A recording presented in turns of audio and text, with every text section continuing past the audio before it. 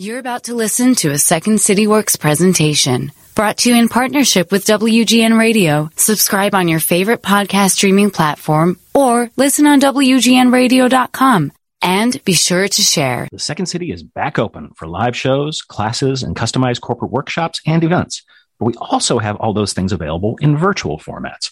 For more information, go to secondcity.com. You're listening to this podcast. You love podcasts. Hopefully, you also love the Second City and our work. You know who else will love podcasts from the Second City? Your colleagues and employees. I'm excited to share a new partnership that the Second City Works is entering into with Venly, an audio technology company that allows businesses to share audio and podcasts directly for employee engagement and learning and development. Our new series, First Takes, uses amazing corporate insights and teaching that we've developed through the years and communicates it in 8 short podcast episodes. Share this content with your employees on channels like Slack, Microsoft Teams, SharePoint, First Up, and your LMS, all with enterprise-grade security, privacy, and analytics. Interested in sharing this content and learning more?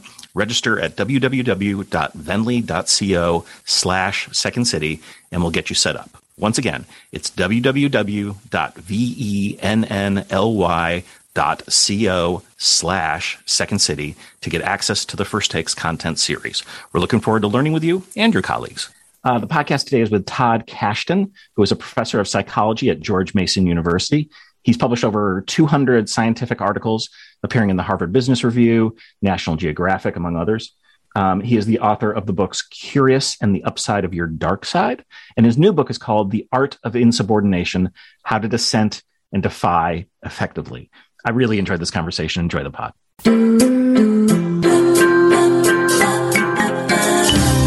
The Second City is a world-famous comedy theater, and it got so famous because it has produced generation after generation of comedy superstars.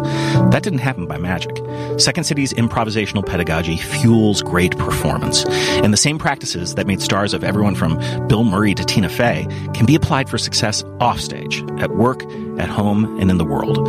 I'm Kelly Leonard, Executive Director of Insights and Applied Improvisation at the Second City. This podcast is about collaborative conversations, seeking connections, and finding a better way. This is Getting to Yes And.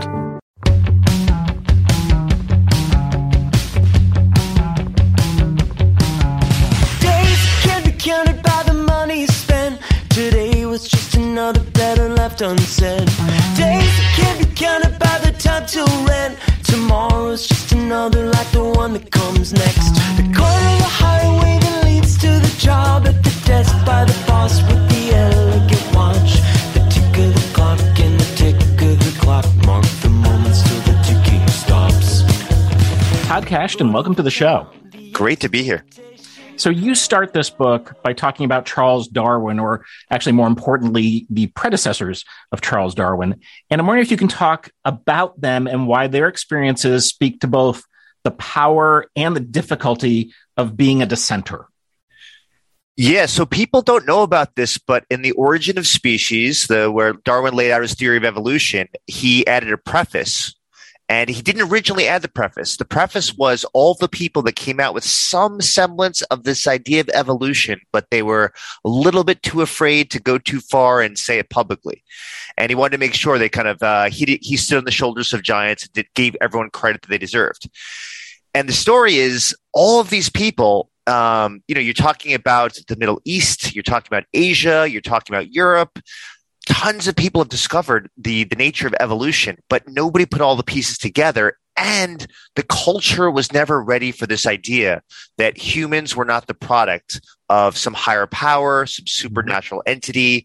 And it required someone who was studiously studying different creatures, different animals, different plants, over the course of time to put these things together. But the beauty about Darwin, the reason, why did he make it and 30 other predecessors didn't, is that he knew that the world wasn't ready. He knew that he had to create a coalition of people who were better public speakers than him, be the ones to speak at scientific conventions, because he just didn't have the gift of the gab. And he also knew that it had to be a little bit playful and entertaining, because science is dull. And when you're going to try to entice somebody about a new worldview of seeing themselves and the entire species, it's got to be interesting and fun. That's the pedagogical tool that allows people to kind of really link into this notion, attach to this notion, and then think about how their own lives revolve around this. Not something I need to tell you, but the Second City in terms of the value of humor and playfulness and levity. Yeah, totally. And these predecessors, it's not like they were just sort of like people yelled at them or wrote a bad op-ed. I mean, they were like beheaded and stuff, right? Yeah. People will put it in Iron Maiden, which has steel spikes. They close it on you. It's not like you're taking a 19.5 minute nap in your office. People had police surveillance. People were killed. The early harbingers of evolution was not for the shy and unassertive. Yeah, in this book, there's a tension in the book, which I really enjoy, which is this absolute need for, we make no progress without rebellion and dissent. And at the same time, it's really, really, really hard. I mean, these are the two things that we think about when we have an opinion that deviates from whoever we're hanging out with. It could be 7 people at a table, and we're the one of the 7 that has a different political view. We say to ourselves, I must be wrong because why are the other 6 people thinking and converging on the other way? And the other one is, do I want to risk my hide and be socially persecuted and rejected? Do I want to basically this to be the battle that I'm going to die on? Yeah. And often you have people that are wanting to dissent, know they should dissent, but because of the answers to those 2 questions, they decide to self-silence themselves. All right. So I have worked with a bunch of academics. I interview a bunch of academics. There is a concept called me search. I'm curious in terms of you entering this topic. Where do you land on the spectrum of a rebellious human being? I'm high. I am definitely not high on the agreeableness dimension of the big 5 personality traits. I am perfectly comfortable. I'm a New Yorker. I can argue with people. I take pleasure in it. I like going toe to toe with people that are smarter than me, wiser than me, have higher status than me. And the way that I've conducted most of my research in my career is when everyone believes that they found the panacea to life's ills. I remember when mindfulness became all the rage in the early 1990s. I thought to myself, if this was such a powerful tool, why wouldn't we have evolved to be mindful more often? Why does our mind wander so often over the course of a day? And that led to an entire line of research and a chapter in my last book on the benefits of mindlessness. And so my automatic inclination to answer your question is to zig when everyone else zags. As soon as people get excited about a topic, I think about where are the holes, where are the contexts where it doesn't work. Yeah, I mean, Danny Kahneman has said that he sees the world as a problem, and for him, that's a very positive thing because it allows him to play the game of trying to fix that problem or find out what that problem is. I think maybe a place that I also want to start is you have a definition of rebellion. Can you lay that out? Because I think it's a really useful tool as we take this conversation forward. Yeah, this is pretty important because you have anti-vaxxers, you have the Ottawa truckers, you have people that are actually threatening, the congresswoman in Michigan. I mean, you've got dissenters. There's plenty of them. You've got people that are still believe, the wrong person became president of the United States based on how the votes were tallied. So we have to separate principled and unprincipled dissent. Mm-hmm. And the way that I view it is the motivations matter. And the outcome that you're pursuing matters. So in terms of the motivation, to what degree is this non-phoniness? It is an expression of your authentic values and your cherished interests and not your indicator that you're a good member of the tribe that you belong to or aspire to be part of, and not some attempt just to win status and power and be, one of the cool kids, which our lives as adults is no different than middle school. Yeah. And in terms of the outcome, are you trying to, in some ways, this book is not about rebels or rebellions or insubordination. It's really about closing the gap between the life as we see it now and utopian ideals of how the world could be. So as long as the world keeps progressing, we become more and more finely attuned to smaller problems that we should be focusing on, that the world could be slightly better. And that's not a bad thing. It just means that there's constantly things to work for.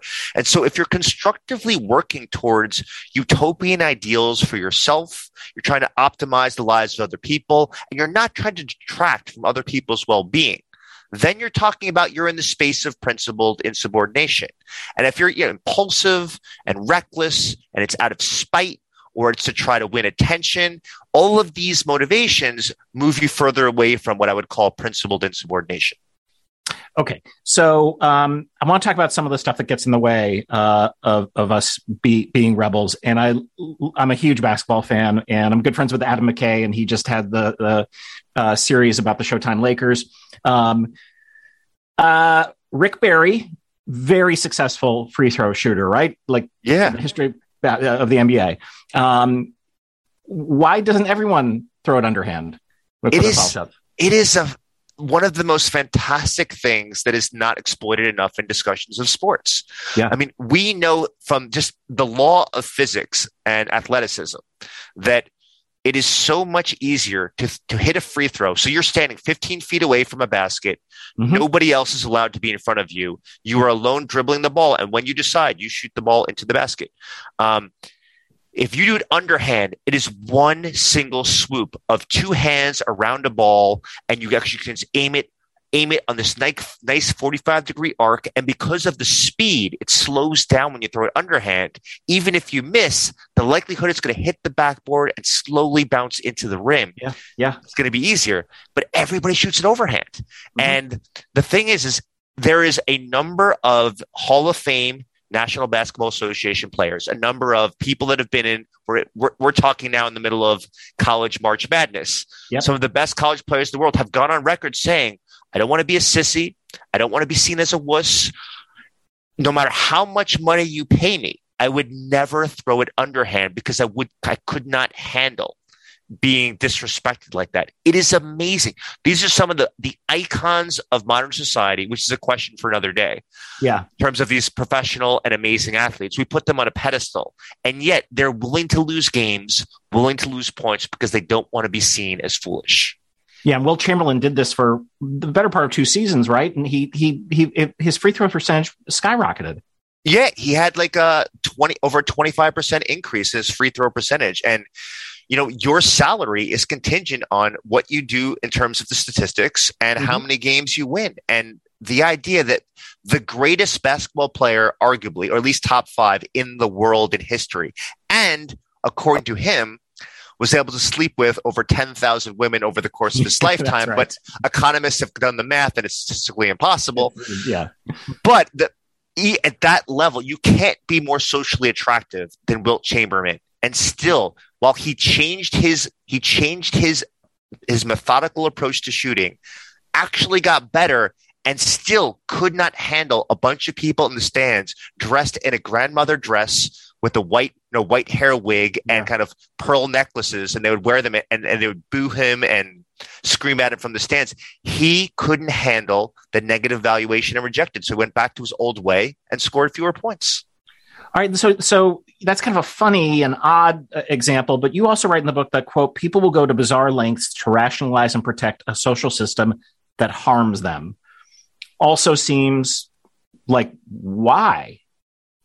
It's just like Wilt Chamberlain, right? Here you have someone that has objective scientific evidence, money in his pocket, knowing that if he breaks from the status quo, he will do better in life, and he couldn't handle the rejection.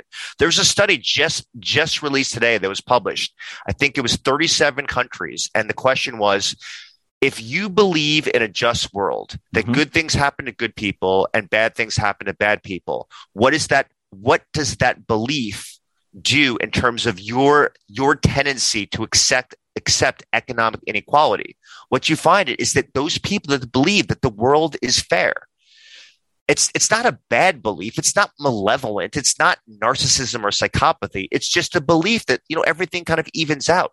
Those people are more likely to accept that, all right, the people in the top 10% of the wealth bracket, they earn their place there. And the darker side is the bottom 10% that they earned where they are. So just these cognitive beliefs that we have, that the status quo, that the popular sentiments of society they've all evened out, and everything is in its right place. That is the default belief for most humans, even though we like to believe, you and I and everyone else listening, that, well, not us. We actually see all the holes in society, and we see the sexism, and we see the racism, and we see the opportunity hoarding. In general, probably not. And none of us actually are really good at this unless when we're reminded to, because of our own self-interest. And our own self-interest is a nice, stable, coherent sense of meaning in the world. Everything kind of makes sense. And because of that, I use less energy and less effort to walk through the world in terms of predicting what's Kelly's next question going to be. What are my kids going to be? What mood are my kids going to be when I walk out of this office right now? Mm-hmm. How am I going to do in pickleball in the aftermath of spending 2 hours on podcasts? We want to be really good at predicting what the world is going to be like, because then we have to use less energy as we navigate the shoals and stresses and complexities of the world. And believing that the world is just is sufficient answer enough for us to keep problematic elements of society right where they are and do nothing about it. You know, this is why I'm such an advocate for improvisation as a practice to combat that sort of thinking. And I remember the first time we led a yes and improv exercise for Richard Thaler, he was basically like, oh, you're doing a nudge. I mean, the default of people is to do nothing or say no. And so this whole concept of yes and is a nudge to maybe not do that. Yeah. I mean, if you think about it, it's the beauty of having this conversation right now. You don't send me the questions in advance. I have no idea where the conversation is going to go. You have no idea how I'm going to respond. And that improvisational nature, we go into flow states, right? Where we're totally engaged. It feels effortless, even though we're using a ton of cognitive activity. And these are the moments that are the things that are the most memorable elements of your entire existence. They're the building blocks of a fulfilling life. And yet we forget that. And we spend so much time over rehearsing, over practicing, anticipating what's going to happen, that we don't allow that improvisational lifestyle to take place. And just as a behavioral experiment, you just ask people to try to not prepare anything going into a party, anything going into a dinner conversation, and just see what emerges, and just be curious and explore, and don't be the conductor. Don't orchestrate the conversations, and compare it to your other social gatherings. What you'll most likely find is that interest, that intrigue, that ambiguity, that complexity, that mystery. That's what makes life rich. Yeah, the little improv phrase we have is "bring a brick, not a cathedral." You're doing this with other people, and it's very exciting, and you don't know what it's going to look like at the end. The thing that I loved was you talk about psychological safety, which everyone talks about, and it's great. Amy's work's great; she's been on the pod. But the Project Aristotle program at Google, which people normally talk about, you found a scientist who said that wasn't the whole story. Just for our listeners, this idea after doing the study was that they discovered that psychological safety was the most important factor for team success, I believe was the study, right? Yeah. Right. Yeah. But there's another part to it. Yeah, it's a very important piece, because we like to oversimplify complex human behavior. So what makes a group incredible? What makes a group greater than the sum of its parts? And fits very well with Second City and talking about improv. Yeah. And one of those elements is psychological safety. But it only works, and it's controversial. Psychological safety, a sense of trust, a sense that you can say things without being harmed by making these verbal transgressions, a sense that you can make mistakes, a sense that you'll be forgiven, all of those elements, a sense that you'll be viewed as credible until proven otherwise. It doesn't work to make us a team more intelligent or more creative and better at making decisions unless you have a reservoir of diverse knowledge, information, ideas, and perspectives. And this makes perfect sense when you get down to it. And this is not what psychological safety is. What it means is if you don't have diverse views in the room in the first place, if you have diverse people in the room, but you haven't extracted their diverse ideas and perspectives, if you don't allow dissent, then psychological safety has no benefit when it comes to creativity, performance, and decision-making. And this is a very important element, is that to what degree have you, with your group, allowed minority of one voices to express their view and get a fair hearing for those views? And I think most groups think that they do. And the reason that they can say yes is because they often don't hear the silence of those people that don't actually express their views in the first place. So the only way that you can actually find this out is not from observing a group communicating with each other, but actually collecting information independently and anonymously of to what degree are people not saying what they would like to be saying in the full group setting. What's happening at the happy hour and at the fire pits, at the barbecues, as opposed to the actual group setting, because those are the toxins, the small level of CO2 in the air that slowly toxifies an entire organization. One of the things I've talked about before on the pod is a theatrical technique to get people to bring in that idea that they otherwise wouldn't for whatever reason. And Mick Napier, a longtime director at Second City, calls it Taboo Day. And his idea is basically, all right, today you're going to bring in an idea that Second City would never in a million years allow to be on that stage. And so it's like, oh, complete freedom. And inevitably, like 3, 4, 5 pieces will end up in the show just because people were like, oh, why were you holding yourself back? Wait, so I'm so curious because I've been to Second City several times in Chicago. I have a hard time imagining that people view something taboo, especially prior to now, prior to 2010, let's say. Yeah. Right. No, I mean, that's the amazing thing is that we all hold back to a certain degree. And it might not just be that it was dirty or that it was edgy, or it could be that it was too expensive, but maybe it isn't. Like bring it in. Let's see what happens in the room. And this is when you're doing it well, when you have a really good ensemble of improvisers, they are constantly throwing out an impossible thing because they know the person across them can find something in that. And that sort of really robust creativity is what makes a great Second City show. Also because it's done in front of an audience, so it's rapid prototyped as the content develops. But it's that initial. I think most of our alumni would say to you, and Colbert was just here the other day, did a Q&A with our talent, and he even said this. It's like the absolute best material they ever had was stuff that was so off the wall that no one thought it would work. So here's the question: where society is right now, where the boundaries have become less permeable in terms of what's offensive, what's not offensive. What is that doing to improv and comedy in your view? I mean, we're a 300-seat theater in Chicago that has a giant national and international reputation for doing this work. So, like, one of our credos has always been dare to offend. I don't use it as much right now because I think it would be misunderstood in the contemporary context. But we're not finding ourselves censored in our work on stage.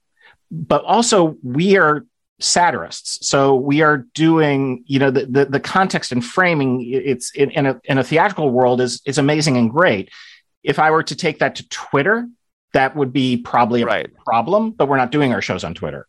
So, and then I think you can find, I know this, there is plenty of edgy comedy out there to be consumed and found. Yes. And the people who are, I find, in my opinion, who are complaining the most about being silenced either have giant platforms or don't understand the need to update their comedy. Right. Okay. So this, now that I have you here, I have another question for you. So I'm going to tell you, here is a term that has always bothered me, and I am encouraging you to dissent from my view. Yeah. I've always despised the term no punching down in comedy and satire because it automatically assumes that there is this very clear hierarchy where whoever you said you're now punching down toward is lesser than, right? Someone in a wheelchair, someone from a marginalized group, someone from a less popular religion, not one of the big 3 religions that happens there. And I'm wondering what your thoughts are about punching up versus punching down. So I use that expression, and my understanding of what it means is that it's whatever the power dynamic is in front of you right now. So what we also have competitive victimhood going on out there. So the idea of there are people who might have in a previous context be considered to be down, but because of their social media following, because of where they are in the conversation, they're actually up. And so understanding that status changes and changes like by the hour. means I think that the phrase still is valid. What you don't want to be doing, if you're satirist, what you don't want to be doing is looking to take on the people who are harmed by whatever, by the person who's in power at that moment or has control over them and that sort of thing. So I think generally the idea is good because here, I have a phrase which I always say, which is if it can't be used for evil, it's not a superpower. And so I think both improv and comedy are superpowers. And you will notice that Trump, who's very funny, uses comedy to otherize human beings. That's right.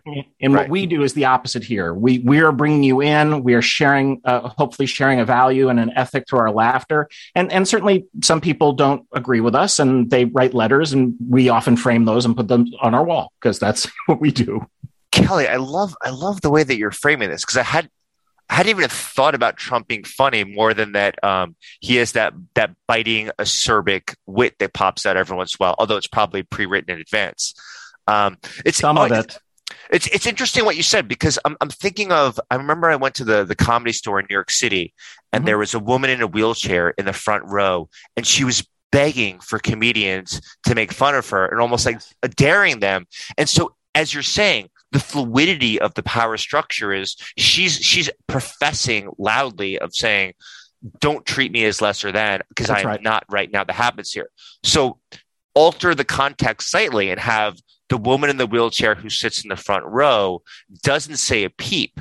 Now, do you assume that there is that she is lower on this arbitrary power hierarchy until she speaks and says that she welcomes and embraces the comedy because she is sitting in the front row, which we all know is the front row is a dangerous place to be in if you have a thin skin. Yeah. My brother-in-law was in a wheelchair and came to tons of Second City shows. And he's like, please put in scenes with people in wheelchair because I want to be seen, and I don't mind, and that was at a point where we, it's getting trickier with casting and people, so I'll admit that, people are not playing other races where they might have done that in the past. I don't know. I think we at Second City see it this way, which is if you're coming to our house, we're going to be respectful to everyone, but we're doing our comedy and we always want it to, we're not looking to hurt people, everyday people. We are taking on institutions, systems, some people. I mean, we'll take on Trump, we'll take on other people like that. Right. And my wife is a comedy professor and she talks about the sort of three elements of comedy, which are pain and distance and recognition. And it's like a mixing board. You're always playing with that. So like that. If it's 6 months after, if it's a year after Columbine, we can do a scene in Chicago about Columbine. We couldn't do it in Columbine, and it wasn't okay for the Northwestern freshman who had been a senior at Columbine. And I specifically went through that situation. So the scene came up. She ran out of the theater crying. And I'm like, and I happened to be at the theater. I'm like, what happened? And she's like, I was at Columbine. I was there. You can't be doing this material. And I'm like, I get it. I am so sorry. We will totally refund you, but we're not going to take the scene out of the show because the everyone else is okay with that. And it was the same after 9/11. It depended where we were. When Gilbert Gottfried made the first joke in the aftermath of 9/11 and kind of opened the floodgates, and it was just this big sigh of relief when he did that. But it wasn't like everyone just started making fun of this stuff. And it's to the very first thing that we talked about in this podcast, right? With Darwin and the people who came before. It's like Lenny Bruce was getting arrested so that, later people wouldn't have that issue. That happens in our field, all the time. But again, everything in both stand-up comedy and improv is beta tested with audiences. And the reason that comics do 5 minutes or 10 minutes or gig, different places is to really figure it out and know how far you can go. Carlin has that great line of I want to cross over the line, take your hand and have you come with me and make it, you're glad that you came. I remember that. Right? It's funny because Lenny Bruce is in the director's cut. He was originally in the book, and then I cut it out. But I mean, the beauty of Lenny Bruce is, I think history is often a really good antidote to understanding why you need rebellions today. Because if you look at Lenny Bruce when he was, in New York City, I mean, just the idea of what was he talking about? He was talking about interracial relationships. He was talking about divorce, and he was talking about when you dislike your own kids. All things that is very common, parlance conversations today. But when he said that in the no 50s, one was doing it. It was literally mother-in-law jokes right before that. Right. So it was. I mean, it's. But you look at that footage, you listen to his albums, you read his books, and you say, I can't even understand. I can't grasp a social norm that's so far foreign from today, which raises the question then, what are the social norms today that we're going to be focusing on 30 years to say, how freaking absurd were they? Right? Like I always think of in 100 years from now, one of the social norms that we'll view as incredibly ridiculous and problematic is everyone eating meat. I think there's going to be a period in 100 years where I agree. They're going to be pulling down statues of meat eaters. Anyone that was a great scientist, a great politician, or great soldier is like, but did they eat meat? And then you're going to pull down the statues. That's me. I know. I think about it. I listen to Ezra Klein. I know. I don't disagree with it, but I don't know. I have to bring up this, a book like this did not necessarily think Fugazi was going to pop up. So I kind of love that. How did they end up in this book? Yeah, I mean, I grew up as a punk rock fanatic. Like many people, I didn't have primary caregivers growing up as a kid. So movies and musicians, they raised me.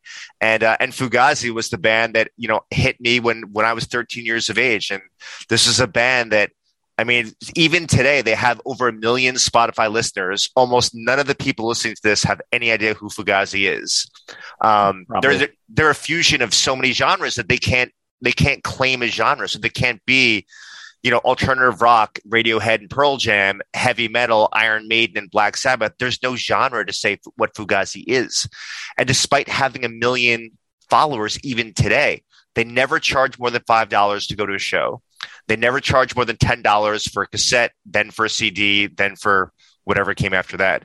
And then they only went to venues that allowed all ages because they remember being kids and being turned away from concerts because they weren't 17 years old.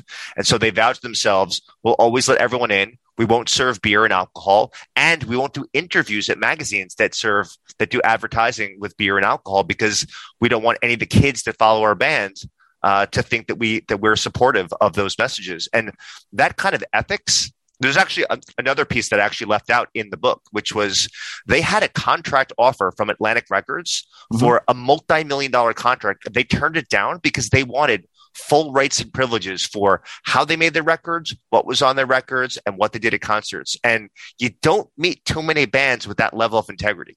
No. Yeah. And I mean, I was thinking Neil Young is also someone for me who constantly, even though there was those that terrible rockabilly period, and the terrible techno period, but he was also someone who constantly seemed to not give in and was experimenting and opened up for other people in terms of to then follow and have breakthrough music.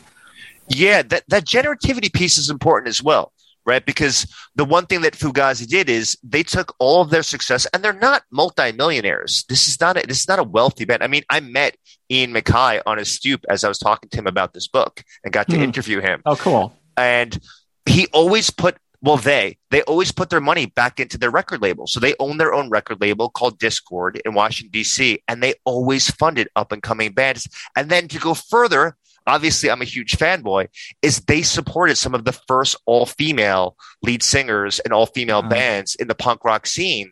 And a lot of that Riot Girl scene, which is a famous element in the the annals of feminism, is spawned by Fugazi of, we're going to fund you because we don't care what your sex is. We care whether your music is good. That's great. One of the things we've talked a lot about here when we're examining what is at the heart when we think about the purpose of Second City and the greater thing that's going on here, and the thing I sort of landed on is connection, that we both through our art form connect our people together, we connect audiences. This idea of shared laughter is a miracle, everyone laughing at the same time. What a beautiful, incredible thing that is. And you write in the book a couple different ways. One of them is, quote, lone rebels don't get very far on their own. You have like sharing pain serving as a strategy for bringing people together. So talk to us about how that piece fits into the rebel equation. Yeah, I mean, my favorite example of principled rebellion, which is not in the book, is the gay liberation movement in the 1970s. And this entire movement was, of course, the reason they got together and all of their allies joined the cause was because being gay really should have it's a proxy variable that has nothing to do with anything about a human being in society other than what they do on their free time. But what's beautiful about the gay liberation movement in the 70s was this is where people found their home. So when they had their third space. You have home, you have work, and do you have a third space? Do you have a softball league? Do you have the Elk Lodge for a bunch of old white men to hang out and talk about all the rich travels they can go on? And for gay men and women, it was these bars in New York City, it was these bars in San Francisco, and these bars in major cities that they would go to. And you felt bad for people that were gay. They were in Iowa and Idaho and Arkansas because they didn't have those bars. And it was all about connection. It was, in some ways, the reason that there was gay liberation was not so much of how they persuaded other people, because they became such a coalition of so many people who had such strong identification with who they were as a human being, their values and their inherent nature of their humanity. And they had such good times together, and they shared the difficulties of, with police officers who are homophobic and government officials who would come out and publicly comfortable talking about how, being gay is disease, is a mental disorder. And there was connection over that. And, but the other part of this about the gay liberation movement, because I think it's just the analog for the answer to this question, is a lot of their protests were really freaking funny. Yeah. You'd carry around signs that said, "Why won't you let us get divorced just like you do?" Yeah. Right? And then you could see old footage from the 70s of people smiling and laughing, and that they weren't pro-gay coming into this on the outside of this protest. And yet, as you're saying, there's this connection that happens with that laughter. And I almost want to give this really big plea to modern socially conscious activists of don't forget humor and levity in the toolbox. Not that these aren't serious, somber issues, but as you said, let's not ignore that part of getting detractors to realize that they are wrong in their ways is to have that human connection. Now, part of it is being face to face, that you can someone has to say something derogatory to you, not in front of a crowd. Have to look you in the eyes. But the other one is, if you're funny, as you're saying it with Second City, if you say something humorous, you can't really stifle a smile and a laugh. It's gonna emerge in some way. And so you have to expand the arsenal, because your goal is to convert people and change people's minds and move the primary outcome, which is, increase equality, reduce societal problems, and get rid of rules and orders and authority figures that are making the world, less healthy. And with these aims, part of, the way to get Putin is the satirist. He hates, he hates the idea that he is not athletic and virile and manly and strong. And so if you can poke fun at any of his weaknesses, this is much more powerful than almost any economic sanction, because the guy's got he's got a warehouse of funds and resources that can go for decades. It's interesting. There's three schools of improvisation. So ours stems from Viola Spolin, who's a social worker bringing immigrant children into her care. And she created these exercises and games to get them to collaborate and empathize. There's Keith Johnstone, who's still living, British-born Canadian, who is very much about using improv to make plays. And then there was Augusto Boal, who's from Brazil, and he had Theater of the Oppressed. And he was using improvisation and play for social change. And so that element is kind of baked in there. And there's famous stories here from the convention that Abby Hoffman would come do the improv set, and then go back to Grant Park for whatever, rioting was going on, protests.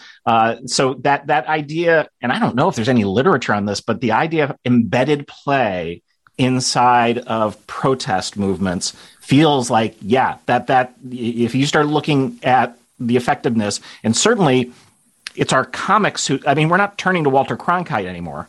We're turning to Colbert. We're turning to Trevor Noah. We're turning to John Oliver. Right.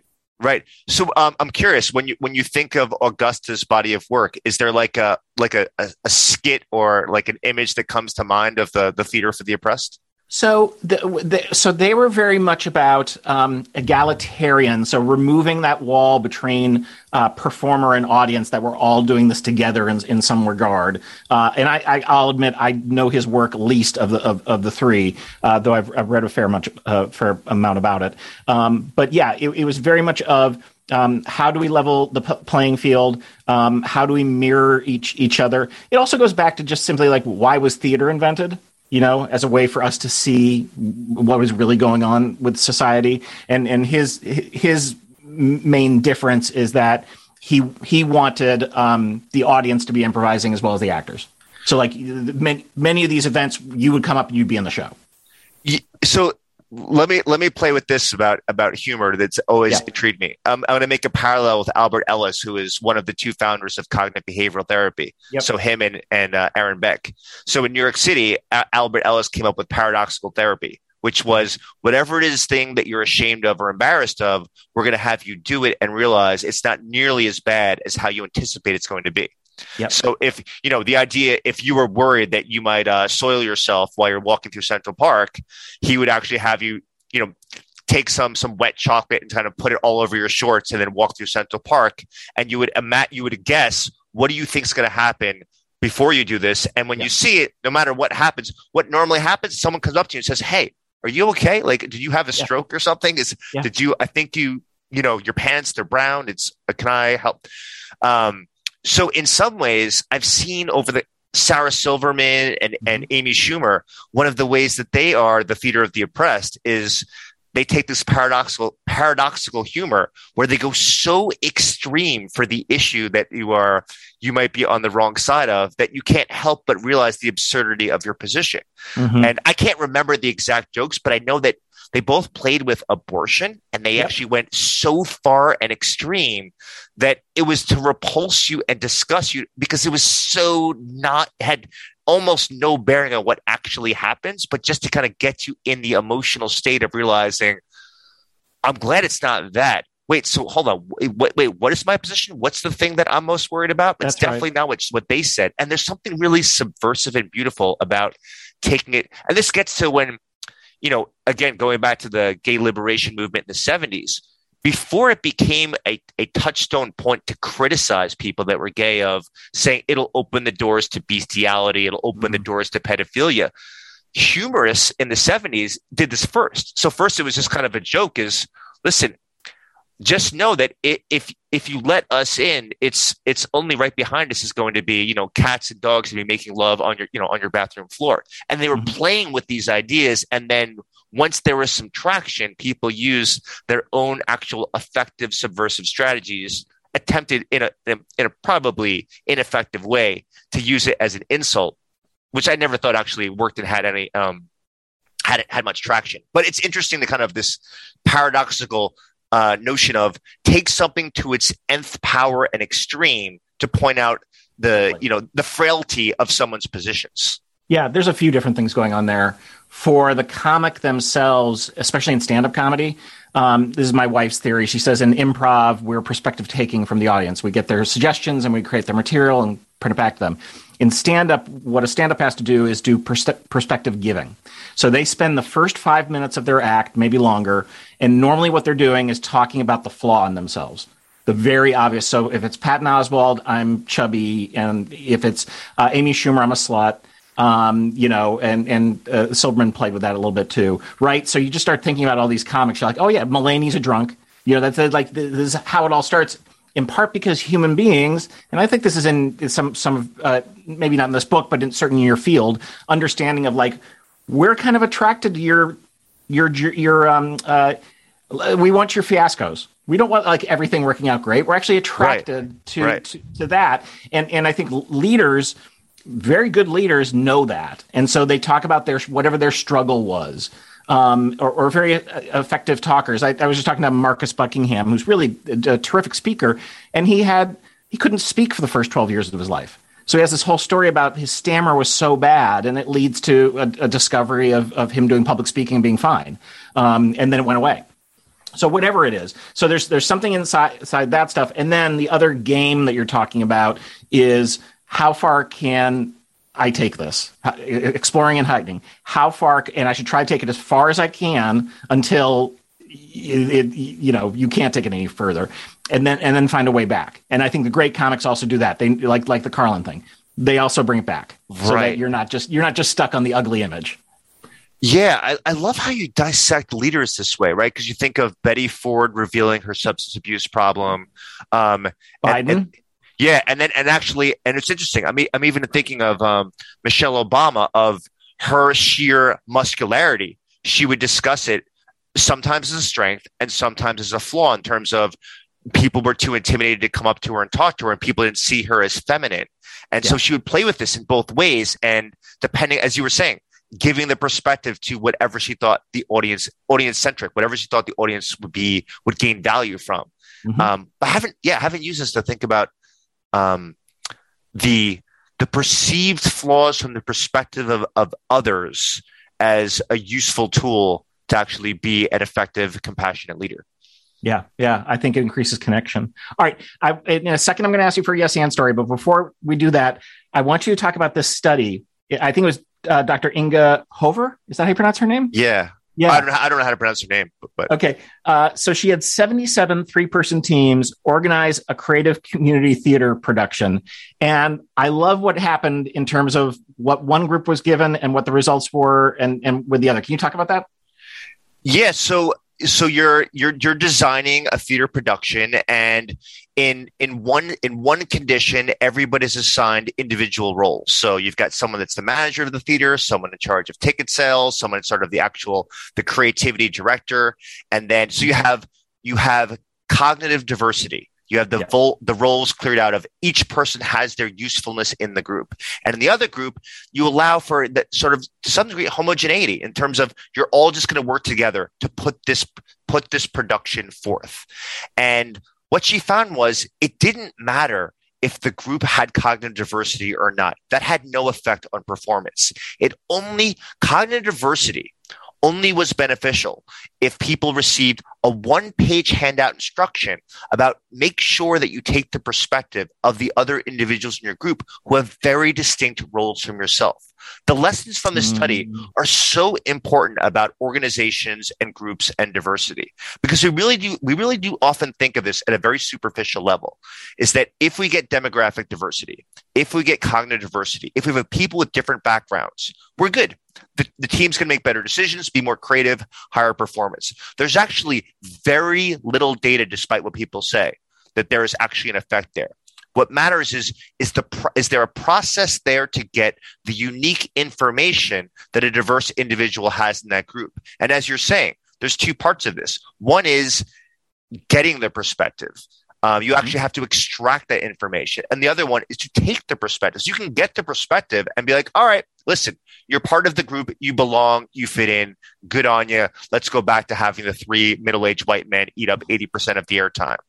You have to take the perspective, which is, are you going to actually do the yes and actually, now that I've heard your views, now that I've gotten your background, am I going to use it to inform and improve the group's thinking, the group's emotions, and actually how we actually structure the entire environment that we work in? And most organizations just do lip service and they don't do the perspective getting, the perspective taking. They're perfectly content with the beautiful website photo where you've got a bunch of hands that are different colors and they're all slapping 5 together. Yeah, they are.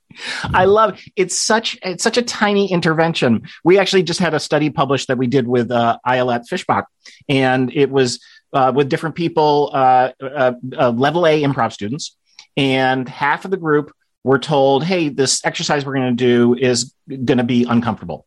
And the other group weren't told anything. And the group that were just told it was going to be uncomfortable had such a better experience and stuck at it longer. And it's like, this is the tiniest thing. It's just saying a couple words to someone.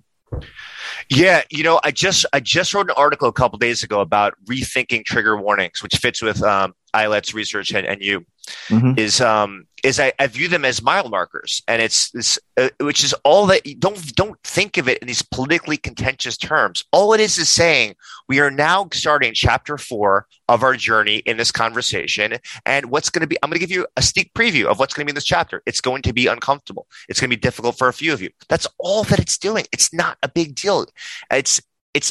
All you're doing is doing front loading before you have a conversation of what the topic's going to be. Right. Right. And it's no different than you saying, hey, by the way, gang, hey, can I tell you about this new movie I saw?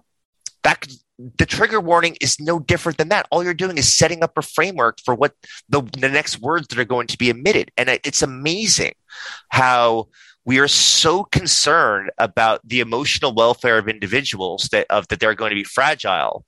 And yet you have people that are so fragile that think a few words to set up a conversation is such a problematic element, as if people are so fragile. Right. It's a weird Kafka-esque paradox. Yeah, I love how you phrase that. All right, we always end the podcast with a yes and story. Do you have one for us? Sure. So Okay. this is about in the work world. I was asked to join 30 social anxiety experts to meet in Jerusalem for a convention. And my initial thought was, that sounds like the most socially excruciating conversation ever, thinking about the research that you mentioned before. Right. So I was like, listen, if I'm going to go to Israel for the first time, do I want to be with shy, timid, socially uncomfortable individuals, which is no offense to those people listening who are social anxiety researchers, most of them. And not only did it say yes, partly just to go to Jerusalem. And not only did I make sure to spend a lot of time one-on-one with individuals, because we know the people that are socially anxious actually behave no differently in one-on-one than people that are incredibly extroverted and incredibly comfortable in social situations. But we actually decided is that when do we ever get 30 social anxiety researchers together, and we're actually creating a 2 papers on the state of the field. What do we know? What do we think we know? What do we need to know about social anxiety? And so we have the 30 socially anxious people who got together. We're kind of continuing 5 years later. We're still collaborating together. Wow, that's amazing. Do you know that we have an Improv for Social Anxiety program here? No, I don't. So what happened was a group of people started taking classes, and we're like, this does not seem like the standard student. And we sort of dug in, and we found that a psychiatrist, I forget what he was, he basically was prescribing improv classes to some of his patients. And they enjoyed it. And so then we ended up teaming up with them. We're like, let's make it a program. And so we created this Improv for Social Anxiety. So we're kind of group, and then they have their one-on-one with their, whoever they're seeing, their therapist or psychologist. And it's gone on for, I don't know, it's like a decade now. And the kids really love it. And then of course, when you dig deeper, you realize there's all sorts of people who are on the spectrum who found their way to improvisation, because when you're improvising, you can't be lingering in the past. You can't be catastrophizing about the future. You have to be fiercely in the moment with your partner, whose only job is to save you. Right. What a great place to be. And that's not where these people, it's like that. All the practices are about that. Yeah. Wait, Kelly, is there data on how effective this is for improving people's lives? Not data that my buddies at the University of Chicago would find useful, but yeah, there's a few studies of cohorts that we've done, because we've also done this with people with Parkinson's and some other things. And so there's some small scale studies. It would be nice if they were larger. Yeah. Wait, you said it was younger adults. What's the age of the people that are? No, it's actually anyone. It started on the youth end, but now it involves anyone. And we actually do stuff for, seniors as well now. That all live in sort of this wellness category of work that we do.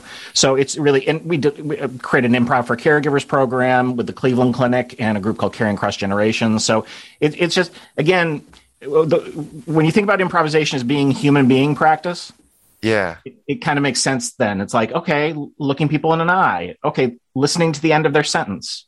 Recognizing you don't have to respond right away, that you could take a beat. All those sort of other kinds of understanding status, and what does it mean for me to give space, in a room on a stage with my scene partner. I cannot be. I didn't think I'd become a bigger fan of Second City after this, but I mean, it is actually possible to continue growing even greater fondness. I wonder if people that go through these cohorts together, whether the social bonds are amplified so quickly that they create these long-lasting social relationships after being in it. Totally. Everyone, if you go through a 5-level, 6-level program here, it's like you have friends for life. That is the situation. Yeah. I mean, Tina Fey I just saw pictures of like a guy who teaches here who didn't become famous, was just in New York with Tina Fey hanging out, and they know each other because they took classes together. Right.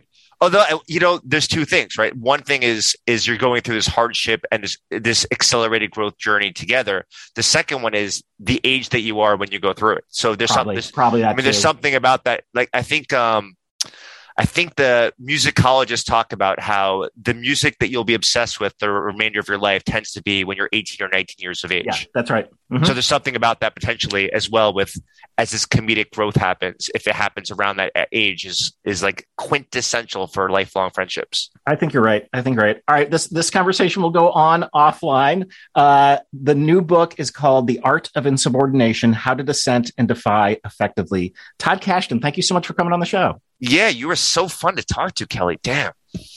The Getting the Yes And podcast is produced by the Second City and WGN Radio. We are supported at the Second City by Mike Farinaccio and Colleen Fahey. Our show is produced by Andrew Harris at WGN. The music that you hear at the beginning and end of the podcast is by Jukebox the Ghost. If you're interested in knowing more about the Second City, you can log on to secondcity.com or email us at works@secondcity.com.